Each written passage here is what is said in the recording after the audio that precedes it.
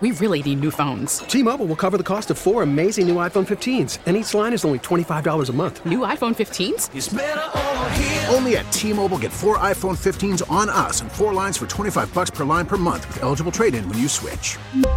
Minimum of 4 lines for $25 per line per month with autopay discount using debit or bank account. $5 more per line without autopay, plus taxes and fees. Phone fee at 24 monthly bill credits for well-qualified customers. Contact us before canceling account to continue bill credits or credit stop and balance on required finance agreement due. $35 per line connection charge applies. See T-Mobile.com.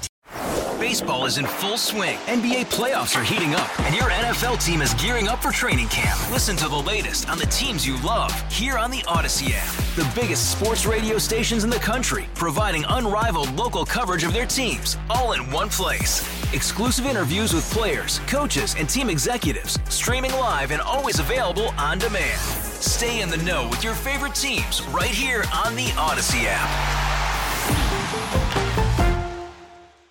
Cathy Creighton is joining us on the WBEN Trocaire College Live Line. She's a former National Labor Relations Board attorney with Cornell in Buffalo, and we're looking at unionization efforts around Western New York. We're seeing a big push right now of a lot of smaller workplaces, Cathy. Do you think this all stems from the Starbucks push to unionize that began in Buffalo a few years ago? Well, good morning, and thanks for having me. Don't forget, Buffalo is the highest unionized city in the United States. We have a substantially unionized workforce in Buffalo. And so it wasn't a terrible surprise that the labor movement sort of relaunch would come from Buffalo. It's something I think we can be proud of. And so when Starbucks workers, which actually it was the spot coffee workers predated them for organizing in Buffalo, and since then, the Starbucks workers, I think, showing that you could organize against a large employer really sort of galvanized the American public. And so what we're seeing is just a large sort of shift in public thinking and in worker thinking about how unions can help workers achieve better wages and benefits.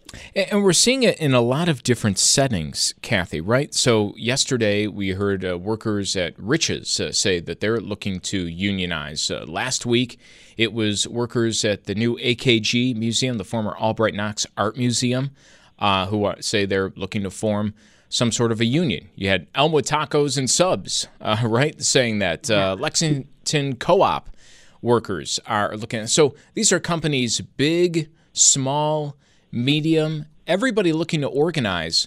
But when it comes to the size of the company, how does that, or maybe does it at all, matter when taking these steps? It really, what matters more than the size of the company, of course, a bigger company has greater resources if they want to fight the union effort of their employees. But really what matters more than the size is just the attitude that the employer comes to when its employees say that they want to form a union in their workplace. And if an employer is dead set against it, then it can just become a very contentious and stressful workplace that really doesn't work to the benefit of either the workers or the employer in the long run. You know, you had mentioned before that Starbucks kind of galvanized the public. Isn't it ironic that Starbucks still doesn't have a contract? They haven't been able to bargain for one.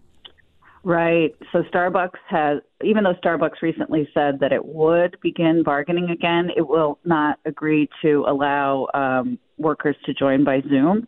And so I believe that's what's stalling the bargaining for a period of time, because workers are coming from different parts of the country to join bargaining, and it's not feasible that they come in person. If the American public had a perfect understanding of the state of our labor law in the United States, they would understand why the workers and Starbucks have been unable to get a contract. And really what it is that under, our private sector labor law is all covered by the National Labor Relations Act. That was a statute that was passed in 1935. It covers every private sector worker in America. And what it says is that once you organize a workplace, there is no requirement that the parties reach a contract. So you have an obligation to sit and bargain in good faith, but there's no obligation that the parties reach an agreement. So it's sometimes very, very difficult to force the employer to reach an agreement.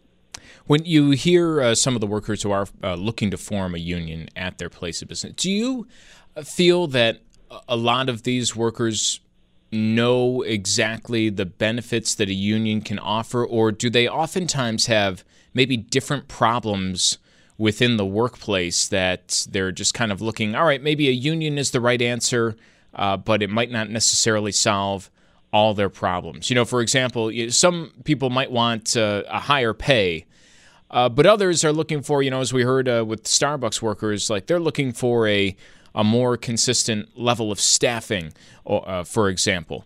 Are they all looking at the right place?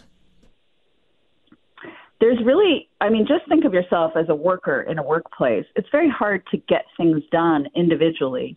So if you feel that you're working in an unsafe workplace where there's really unsafe things are happening and you go to the boss and complain, it's very hard to get a change without having all of your coworkers kind of behind you together in solidarity. So that is really why so many workers now, I think, are turning towards the union. And with the increased exposure to unions from the media, like we're having this conversation this morning, and the very powerful message of young people, especially in the Starbucks Workers United, which is actually what Workers United is, the group that now is Rich's Workers United and Albright Knox Workers United. So that there's a strain through there of many young people who are, you know, really kind of unable to make ends meet. And they're looking at a myriad of ways to express their voice at work. So the union is really the only legal method that we have in the U.S. to express your worker voice at work in a way that's louder than just an individual worker voice. I'm wondering if getting an employer's support just for the right to organize, is that half the battle? Well, many employers don't feel that they want a union in their workplace because they feel like they would be relinquishing some of their authority in the workplace. At Cornell, we've done a number of studies, and we're not alone in our studies, that show that a unionized workforce can bring a lot of benefits to employers. It leads to much greater retention and attraction of employees in a unionized workplace. Unionized workers generally earn more money and have better benefits. They have less social problems because they're earning a wage that can support themselves more likely than their families. And then interesting things, that a unionized workforce is more civic-minded. They volunteer more. They participate in their community more. They vote more often. So a unionized workforce sort of brings up all of these other civic, what we've, have sort of been cast aside, our civic duties, you'll see more in a unionized workforce. Well, Cathy, we appreciate the time this morning. Thank you. Yeah, thank you. Cathy Creighton joining us on the Trocaire College Live Line from Cornell in Buffalo, former NLRB labor attorney. We really need new phones. T-Mobile will cover the cost of 4 amazing new iPhone 15s, and each line is only $25 a month. New iPhone 15s? It's better over here. Only at T-Mobile, get 4 iPhone 15s on us and 4 lines for $25 per line per month with eligible trade-in when you switch. Minimum of 4 lines for $25 per line per month with auto-pay discount using debit or bank account. $5 more per line without auto-pay, plus taxes and fees. Phone fee at 24 monthly bill credits for well-qualified customers. Contact us before canceling account to continue bill credits or credit stop and balance on required finance agreement due. $35 per line connection charge applies. See T-Mobile.com. Hey, Rob Bradford here. I have set out on a mission with my good friends at FanDuel to prove what I have known for some time. Baseball isn't boring. Now I have a daily podcast to prove it with some of the most notable people in the baseball world, screaming baseball isn't boring from the mountaintops, or at least agreeing to come on our show. Players, managers, GMs, and yes, even the commissioner of baseball, Rob Manfred. It has been a constant wave of baseball's most powerful voices. So join the revolution. Subscribe and soak in Baseball Isn't Boring. Listen on your Odyssey app or wherever you get your podcasts. You'll be glad you did.